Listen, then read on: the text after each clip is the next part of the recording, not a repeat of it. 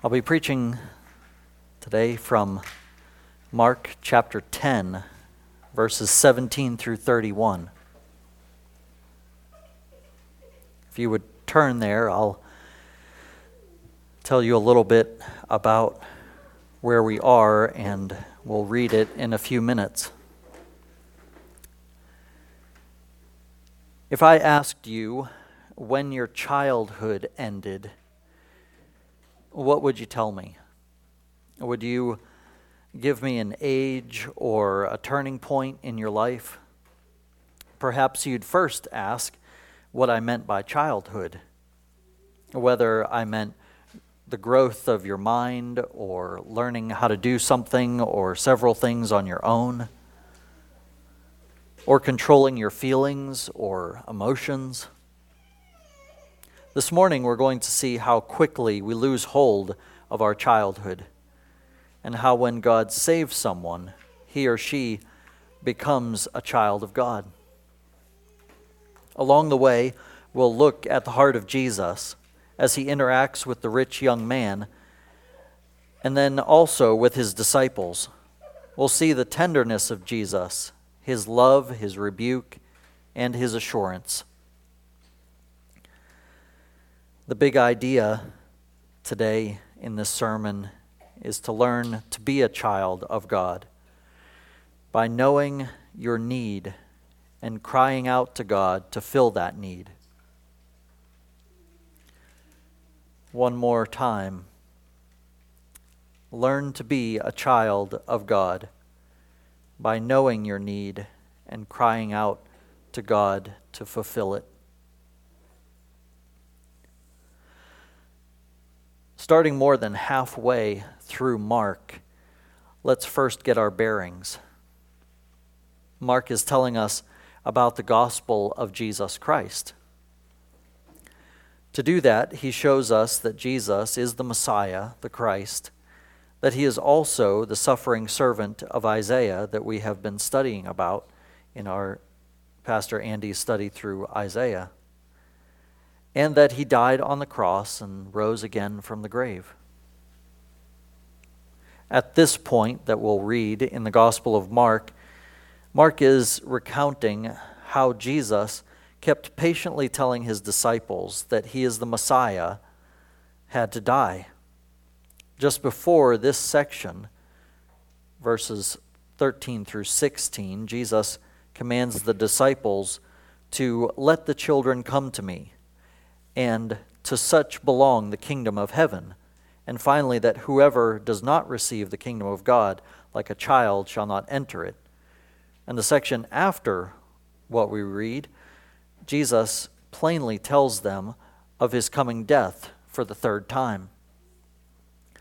That puts our section of Mark's gospel as a contrast to what the children are like in the description, and a description of who Jesus is, the one we must come to. So we will see how the rich young man shows us how not to be a child, and how Jesus begins to show the rich young man and the disciples how he must die and what he's dying for. The contrast is between the children and the young man, as Mark describes him, probably to make it more clear that he is no longer a child. Jesus just finished saying that the kingdom belongs to those who are like children, but this young man is no longer a child and has left behind the childlike qualities Jesus just referred to.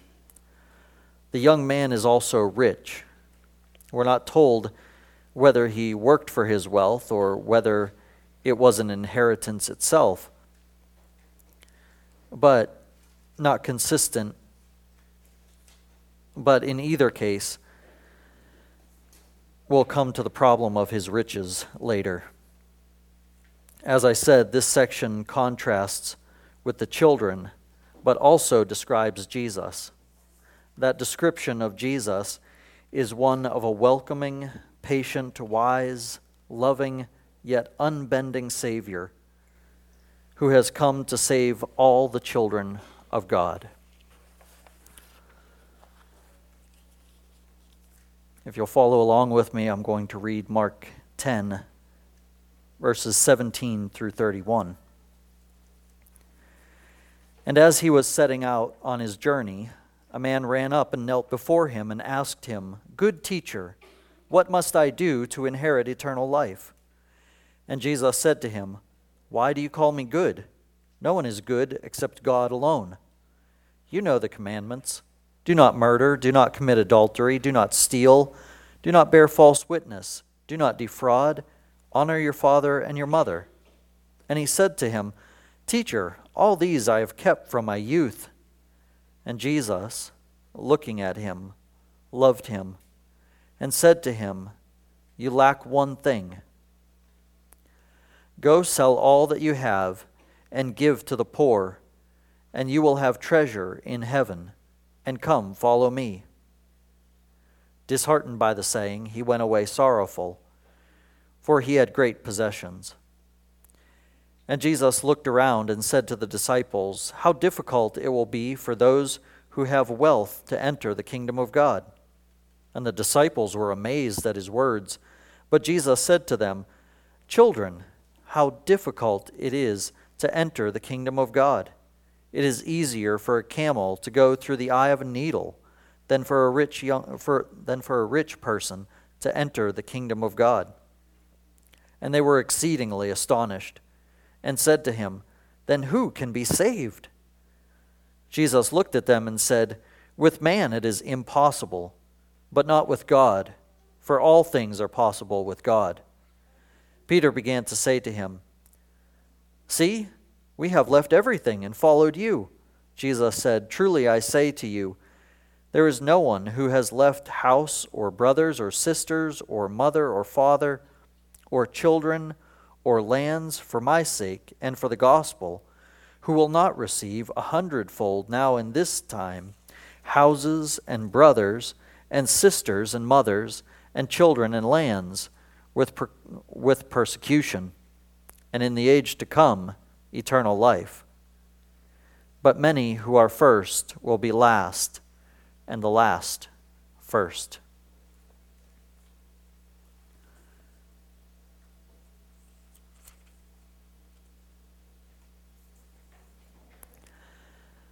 In that first section, we look at Jesus' talk with the rich young man.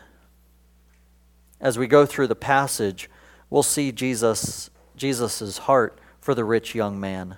We'll also see how the rich young man fails in his likeness to children. In verse 17, the rich young man approaches Jesus as he is setting out on a journey from beyond the Jordan back to Jerusalem. The rich young man interrupts his journey. Notice that the young man is not brought to Jesus as the children in the last section were brought, but he brings himself and places himself in Jesus' way. We'll see more about this later, but the children who enter the kingdom do not enter by their own power. They are brought to Jesus.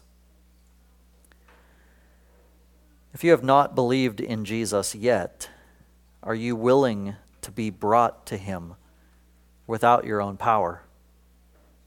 If you have been saved, are you willing to keep being brought to Jesus, and every time you sin, be brought again?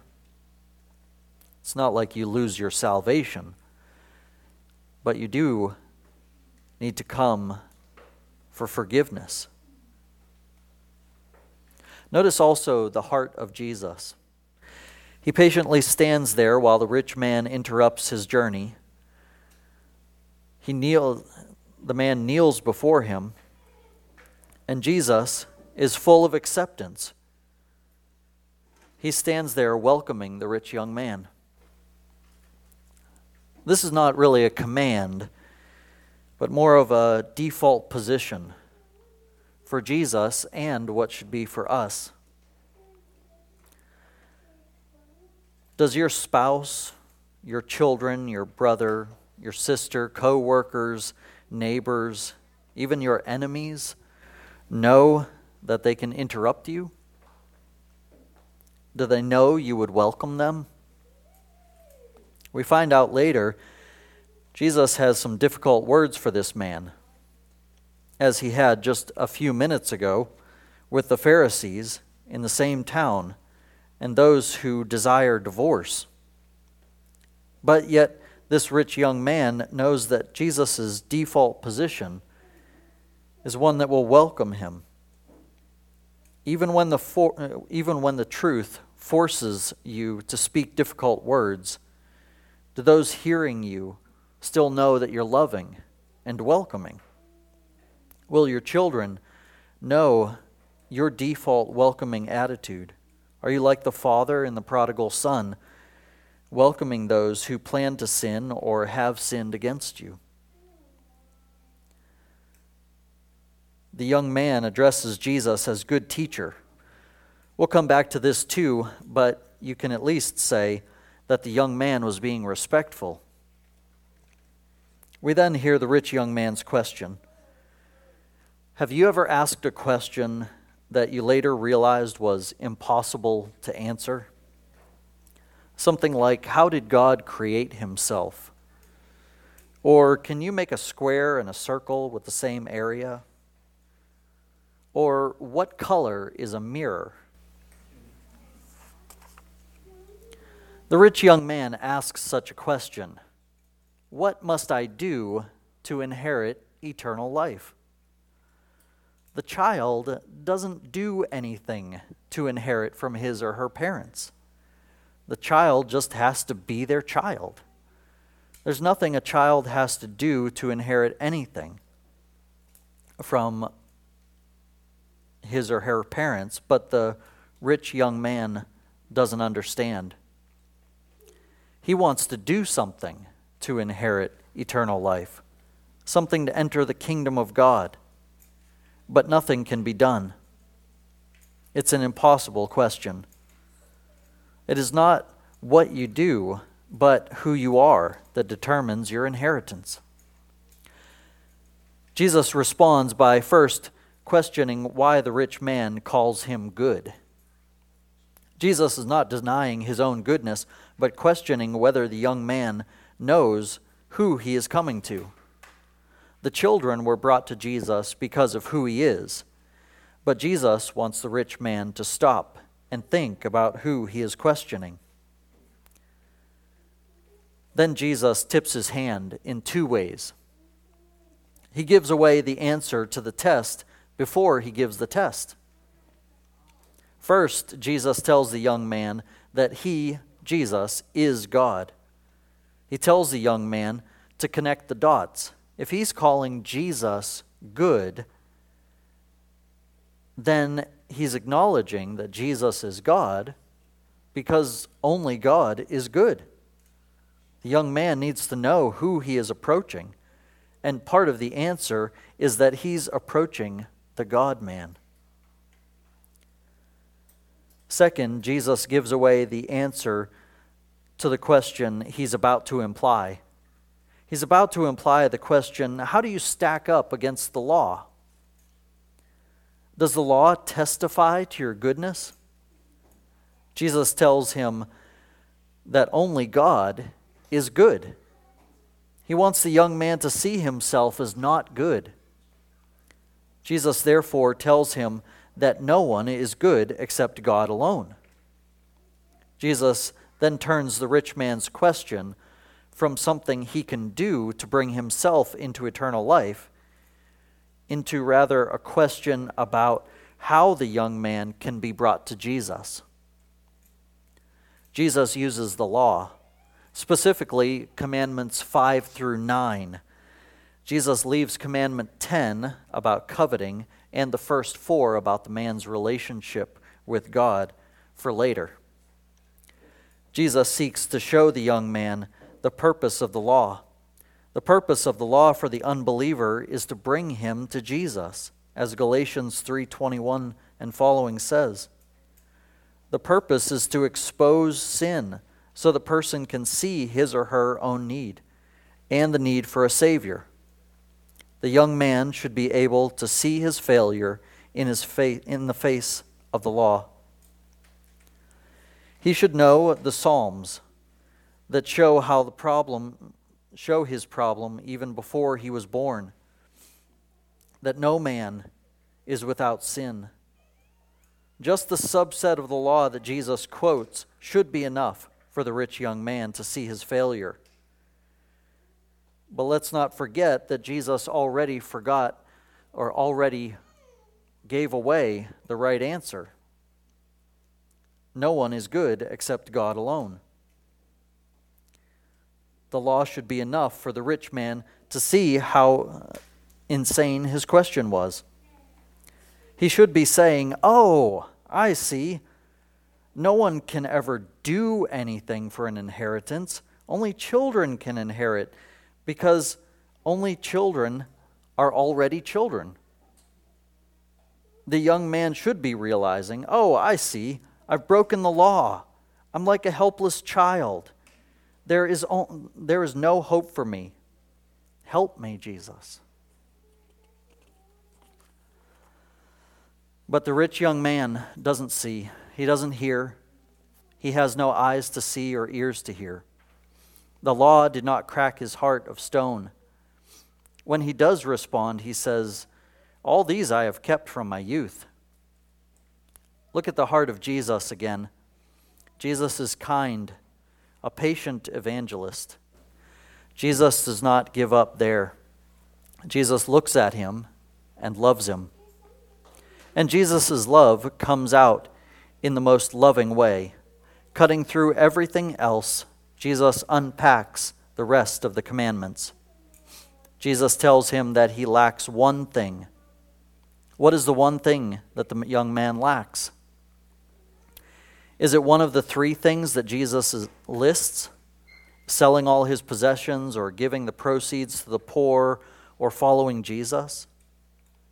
No, those are the things that Jesus uses to force the young man into deciding between Jesus and his own possessions. The one thing he lacks is conviction of sin. Jesus shows him that his possessions mean more to him than eternal life, the kingdom of God, or Jesus himself. So in our evangelism, do you use the law like Jesus did? Are you still loving and hospitable and welcoming, while patiently and with wisdom pointing people back to the law? If you are not yet saved, or are not convinced you are saved, do you know the law? The 10 Commandments, at least? Do you keep the law? Do you understand that you are guilty before God, the lawgiver, and that you need a Savior who is Jesus Christ, the God-man, to save you from the guilt of breaking the law? For those who are saved, sometimes this passage is applied to all believers as if Jesus were commanding us all to sell everything we have, give the proceeds to the poor, and then follow him. If that were the command, he would have given it more broadly, and the rest of the Bible would not take so much pain to describe how the rich should behave and use their money. If the command were for everyone, then Jesus wouldn't have started out with, "You lack one thing." Jesus was talking only to the rich man. Also, if Jesus were giving the command to everyone, then to apply it to ourselves, we would have to first be able to say with the rich man that we had kept those 4 commandments that Jesus mentioned. How does Jesus' instruction confront us then? It should cause us to check our faith. Do we believe that Jesus is God? That Jesus is the only good one who keeps all of the law? That it is therefore all Jesus' inheritance?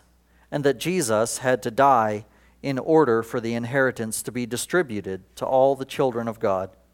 As Hebrews 9:16 and 17 says, where a will is involved, the death of the one who made it must be established. For a will takes effect only at death, since it is not in force as long as the one who made it is alive. Jesus' instruction on the law should cause us to take inventory of all we have. If Jesus did give us a choice between anything we own and following him, would we freely give it up? Would we give up everything if necessary? This might seem like a remote question, but in our current political atmosphere, does it seem unlikely that our church would lose its tax exemption, or that members of our church would be jailed, or lose their jobs, or maybe even their lives, because of our stand against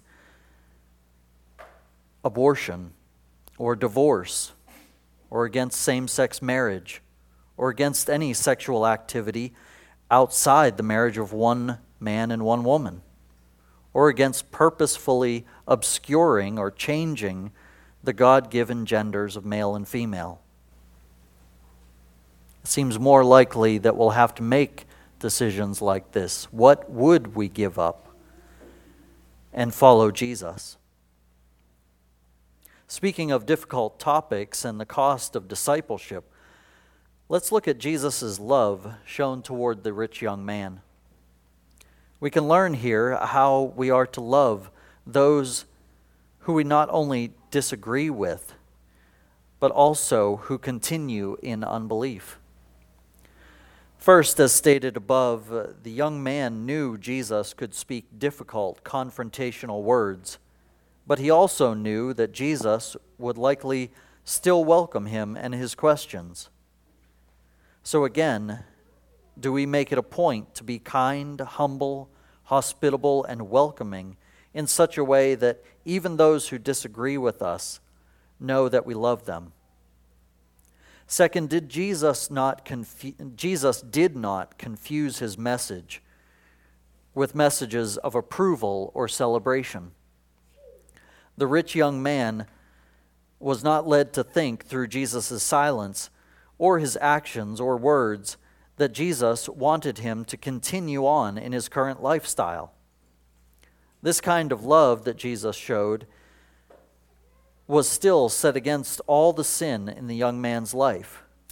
We should follow Jesus here too, able to hold strong convictions without confusion, yet with an abundance of love. Third, Jesus loved the rich man toward the rich man's own best interest. Jesus wanted him to be convicted of sin, to turn to Jesus for eternal life. Jesus wanted what was best for him. And fourth, the rest of the Bible, like Matthew 5 and Romans 12, tells us that we should continue to love those who oppose us or persecute us by praying for them and by continuing to serve them in addition to not swerving from the truth, and that their only greatest need is Jesus Christ. But we continue to pray and serve as we hold those convictions. Watching the rich young man walk away, Jesus continues to love him as he turns to his disciples and explains the condition of the young man. That there was not only nothing the young man could do, but nothing the young man had that could make it easier for him to enter the kingdom of God. Like the rich man, there is nothing that we can do, nothing that we own or have that would make us more appealing to God for him to save us. Likewise, when you were saved, there was nothing special or important about you that made God want to save you more than anyone else. All of salvation is by God's grace. The disciples are amazed that Jesus confronts them and challenges them at the same time. He starts by comforting them, calling them children. He comforts them by showing them they are not like the rich young man, but they have been convicted of their sin and sought Jesus for answers. They are the children that he was talking about in the last section. They are still far from understanding even Jesus' death, but nevertheless, Jesus comforts them by calling them children, those to whom the kingdom belongs, those who will receive it and those who will enter it. Again, he answers Peter before he even asks the question.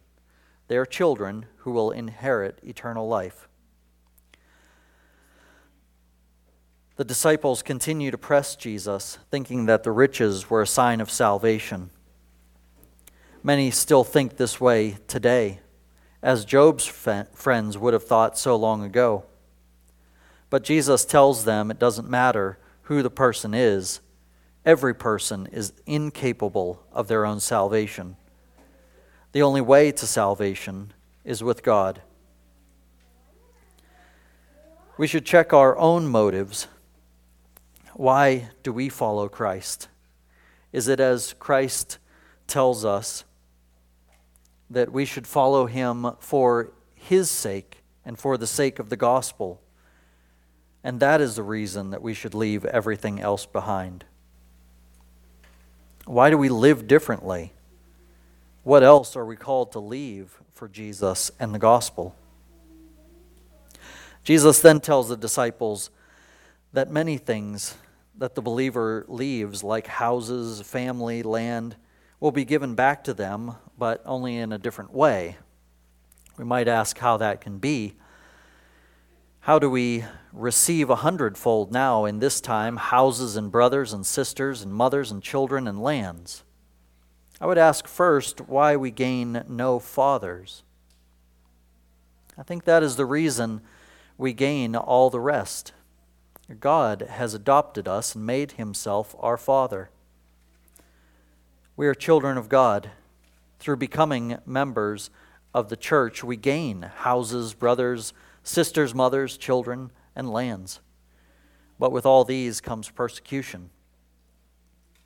In the same way, it is neither what we do nor what we have that makes us acceptable to God.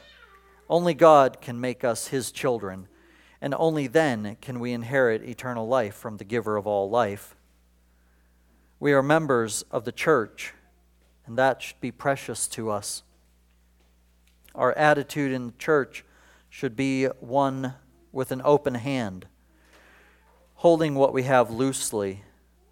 If we gain so much from being part of the church, then we must also be willing to give as members of the church. Giving not only to support the finances of the church, but also giving to each other our time, our money, our houses, our lands, and all else that we hold loosely in this world. We also need to be ready for persecution, the persecution that we talked about before. For Jesus will comfort us and reminds us that in the age to come there is eternal life. Jesus concludes his short explanation to the disciples by saying, "But many who are first will be last, and the last first." On the surface, we can see that in this age, those like the rich young man are the first, and those like the children are last. In this age, the self-sufficient and prideful are first, and those convicted of sin, hoping for the return of their Savior, are last. But Jesus also knows the age to come, where those who are first now will be last, and those convicted of their sin and waiting for their Savior will see him in the flesh.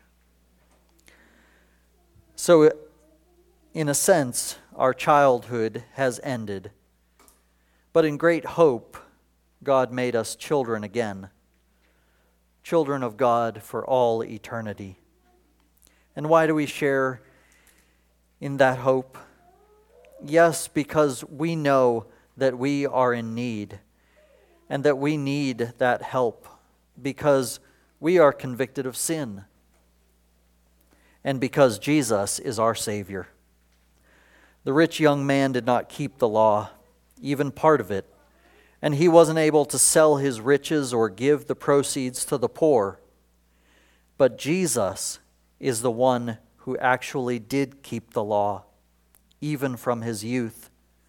And he is not lacking even one thing, because he left the riches of heaven to earn the riches of good works and obedience on earth, even obedience until death, and gave all those riches to poor sinners like us, who are therefore able to follow him into the kingdom of heaven and the inheritance of eternal life, purchased by his death and resurrection.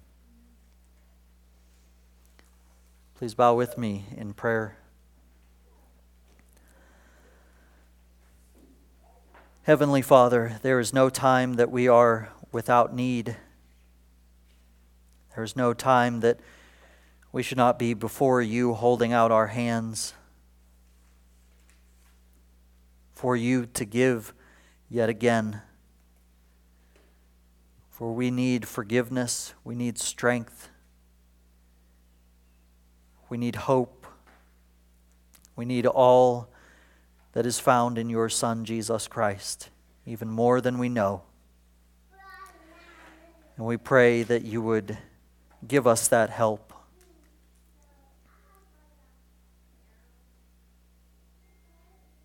In the name of Jesus, we pray. Amen.